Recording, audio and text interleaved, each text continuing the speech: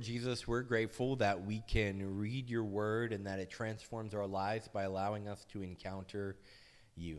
God, I pray this morning I'm feeling a little under the weather. It's been a long week.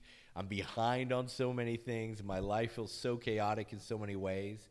God, I pray that I know people watching this, people here, feel much the same way. Life runs in so many directions, and I pray that you will help us to find stillness in this moment, and that in our stillness we will hear you speak. Speak through me, not because of who I am, but because of who you are and what you have done in me and what you want to do through me. Amen.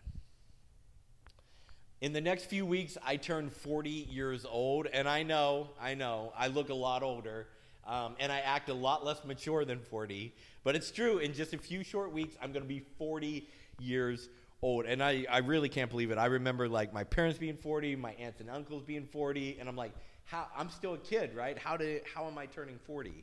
Life expectancy for a man in Canada is 82 years old, and in England, it's 80. In the United States, it's 77. So I'm entering the back half of my life. No matter how you look at it, I've only got, at best, maybe half that life left. And that's a really sobering thought. I mean, to butcher the old analogy of the barkeep and the beer mug, my life is either half empty or half full, but either way, it's half. And I've been thinking a lot about turning 40 the last few weeks, and I've been increasingly feeling kind of restless, wondering if I should try something new, or if I should take a risk or go on an adventure. And I realized, like, maybe I'm having a midlife crisis. Like, I feel like that. Like, maybe it's time to buy a Harley, you know?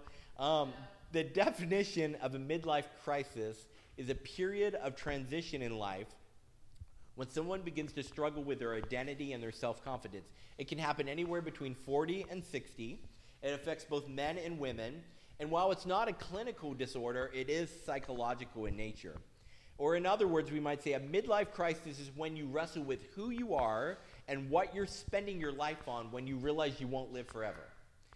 And when you're a teenager, you're kind of like, I'm invincible, I'm going to live forever. And you turn 40 and you're like, oh yeah, it's half empty or half full. Barbara Haggerty, in her book Life Reimagined, a book about how to find purpose in life in your midlife crisis, she said this: I admitted there were moments more and more frequent when I seemed to be pushing a wheelbarrow full of dense, unfulfilled ambition up a steep gravel path. It was exhausting, but I didn't know any other way to live. When I read that line in that book, I felt that line deeply, because I've had all these ambitions and dreams. I had all these dreams about what my church would look like. And after 6 years of Horizon, 5 years of Horizon, whatever it's been now, I wanted it to look different than this. I have dreams for what my marriage would look like. That's not because my marriage isn't good. I love Darby. She's the best woman in the world. But it looks different than I thought. I had dreams for what it would look like to be a parent, and I love my little girl. If you know anything about me, you know I love my daughter. But it looks different. Reality looks different than my dreams. And it's not wrong to be ambitious, but it is wrong to let your ambition rob you of enjoying what you already have. So what do we do when all your dreams and your ambitions don't turn out how you expected? When you realize you don't quite have as much time as you thought you did to get everything done, to find meaning and purpose and really make a statement on this world? Well, our culture has a really simple answer to this ache, right? Buy new things. That'll make you feel better. Get new things. Get a new spouse. Get a new job. Get a new car. Get a new look. I went out and got a haircut, so I might be trying for that. But what happens when we get new? Like, it makes us feel better for a little while. It works for a little while, but midlife gives you the wisdom to see that new doesn't give you anything more than you already had. What happens with anything new? It eventually gets old. Yeah, new things only give you a passing hope that somehow, some way, this time things might be different. I have a friend who every week buys a new video game, and he's always like, that next one's going to be the one that really, really satisfies me. And he just keeps buying more and more, because new doesn't satisfy for the long term. There's a difference between middle age and youth, and that's that you have been alive long enough to know that the flashiness of something new doesn't last. Having more stuff around you will never fill the hole inside of you. Midlife gives us other perspectives as well. The real world doesn't give out trophies for effort. Sometimes we work really hard and it fails. Sometimes you do your best and it isn't good enough. Sometimes despite all your best efforts, people don't like you. As a people pleaser, that one really gets me. Sometimes I work really hard and just people don't like me. We just don't click. When we make feeling okay inside ourselves dependent on everything being okay around us, outside of us, we're never really going to be okay. Because we can't control what's happening around us. We can't control how people respond. We can't control results. But we can control who we are becoming by how we are responding to other people's responses and the results of things around us. So what should we be spending our life on? What should be our ambition? What really fulfills us? What really fulfills that ache inside of us that turns from a dull whisper into a deafening roar in midlife? I think 1 Timothy 6:6 has the answer. Becoming like Jesus and being content are the greatest treasures we can find in life.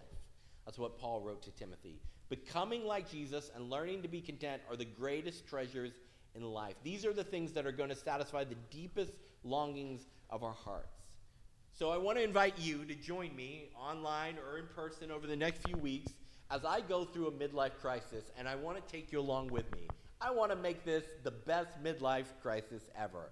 Let's explore who we're becoming, and let's talk about how to become non-anxious people, agents of love, people who live and love like Jesus, and find out how to enjoy what we have without becoming apathetic to what we can change. Now, some of you are already past 40. Others have a long way to go to get there, but I think all of us can benefit from learning and being reminded about the importance of contentment. And that's really what this series is going to be about. How do we find contentment where we are while not becoming apathetic about what we could change? Contentment is the only thing you can get that doesn't make you want more of it to keep feeling happy. Anybody love chips? Yeah. Chips? I love chips. Eating chips never satisfy you, though. Because you eat one, and you're like, that was good. I need another one. That next one will be even better. And then you eat that one, you're like, I need another one. I need another one. Remember that old campaign slogan for Lay's potato chips? Bet you can't eat just one. Remember that? Some of us are old enough. I'm 40, so I'm old enough. Chips are designed to be salty, so we want more of them. Our happiness, chips tell us, lie in the next bite. But then what does the next bite say? No, your happiness lies in the next bite. And then the next chip says, no, your happiness lies in the next bite. And we want more and more and more bites. Now compare that with a really satisfying meal like a steak that fills you up and leaves you like, that was a good meal. I don't want any more. I've had enough and it was excellent. Chips are cheap, but you always need more and more and more to try to fill the hole. Steaks are expensive, but they can satisfy you. Contentment's like that. It's a slow, expensive purchase, but it satisfies you where chips, like buying things, aren't going to ever satisfy. It's easy to keep putting a merchandise or entertainment Band-Aid on our ache for meaning or purpose. The secret to contentment is, though, there is no secret. Contentment is hard work. Apathy is easy. Just being like, whatever, I don't care. Contentment, though, is hard. Your greatest accomplishment in life will be who you become, what kind of person you end up being. And most of us become people by default rather than by design. Our default setting is never contentment. It's angst, it's anxiety, it's apathy. My tendency is to reflect on the 40 years of life that I've had already and say, well, I accomplished very little. I did very little that mattered or had meaning. I haven't reshaped the world or shaken the culture. I've never done anything big or history book worthy. This self-pity and negative self-reflection is sometimes called the midlife malaise. But the people who have shaken culture and reshaped the world, whose names will be in history books, feel this exact same way when they turn 40. Accolades won't give us the meaning we're looking for. In fact, Barbara Haggerty, in her book Life Reimagined, she interviewed some of these people who have been huge politicians or Nobel Peace Prize winners or have made millions of dollars, and they felt exactly the same way. And so she had this conclusion: it's not about your economic level, your education level, or your achievement level. This is about something else. I would feel the way I feel turning 40 if my church plant was 10 people, if it was 3 people, if it was 1,000 people, if it was 3,000 people. I would feel this way if I made $10,000 a year, $100,000 a year, or $1 million a year, because this is about something different than just achievement and economic success. In 1 Corinthians 13, starting in verse 1, the Apostle Paul says this: "If I speak in the tongues of men or of angels, but do not have love, I am just like a resounding gong or a clanging cymbal." I'm just making noise. "If I have the gift of prophecy and can fathom all mysteries and all knowledge, if I have faith that can move mountains, but I do not love, I am nothing. If I give all I possess to the poor, and I give over my body to hardship that I may boast, but do not have love, I gain nothing." What's Paul saying? You can be the smartest person around, but if you're not a loving person, it doesn't matter. You can be the greatest speaker who draws the biggest crowds, but if you're not loving, it doesn't matter. You can take the biggest acts of faith. You can change the world with your faith, but if you're not a loving person, you're wasting your life. Our hearts long for us to become non-anxious presences and people of love. More accomplishments and accolades won't satisfy us. Becoming better people who live and love like Jesus will. The goal of life, the purpose of life, is to become like Jesus. If you want to be satisfied, if you want to not have this ache and angst like I do, like 40 years, what have I done? Who are you becoming? Become a person of love. At the end of life, you won't reflect on how much you've done or how much you've made or how much you bought, because all those things go away. What lasts forever is you. You will reflect on how well you've loved and who you've been loved by. We were created to be images of God, and in the words of John in 1 John 4:8, anyone who does not love does not know God, because God is love. As we get to know God better, we should become more loving, and the goal of life is to become loving people like Jesus. So until we become people of love, we will feel like we are wasting our lives because we're spending it on things that aren't eternal. The lifelong endeavor to love like God, to love like God has loved us, will satisfy the deepest longings of your heart. Year after year, if you're becoming more loving, you won't wonder if you've been wasting your life. To paraphrase Augustine, he says, our hearts are restless until they find their rest in God's love. When we are loved by him and we become like that love, then we are satisfied. Now we have to talk about love here for a moment, because our culture loves the idea of love. We really do. We love concepts and causes, but we struggle to love people. We're a lot better at clicking like on something than we are at actually loving the person who lives next to us. I've seen articles by both the right and the left, the political right and left, who have commented on how people who follow their ideology will like and share a post about a cause, but won't actually act on that cause in their neighborhoods. And I've seen both conservatives and liberals complain about this. Like, it's hard to get people engaged past just clicking like and sharing something, actually getting out and doing it. But in Matthew chapter 22, Jesus summed up the 600 plus laws of the Torah like this: you shall love the Lord your God with all your heart and with all your soul and with all your mind. Your whole being should just marinate in God's love. And this is the first and this is the great and the first commandment. And the second is like it: you shall love your neighbor as yourself.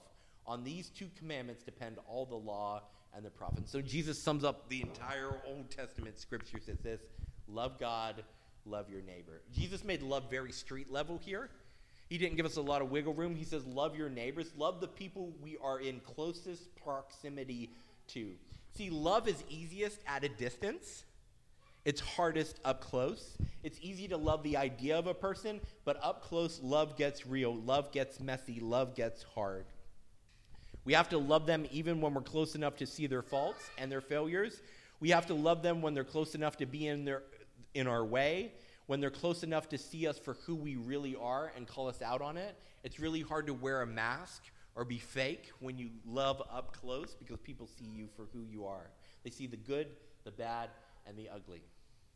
When we love people we see every day, the frustrating family member, the oblivious neighbor, the lazy coworker, when we become someone who loves even the most difficult people, we won't spend time wondering if our lives are wasted, because love is life. So over the next few weeks, we're going to talk about how to become people of love, and we're going to talk about how to learn how to be content. That's going to be the next few weeks of our series, because I'm turning 40. I want my life to matter and have meaning, and that means becoming a person of love. That doesn't mean making a lot of money, getting a lot of accolades, achieving a lot of things. It means becoming a person who loves.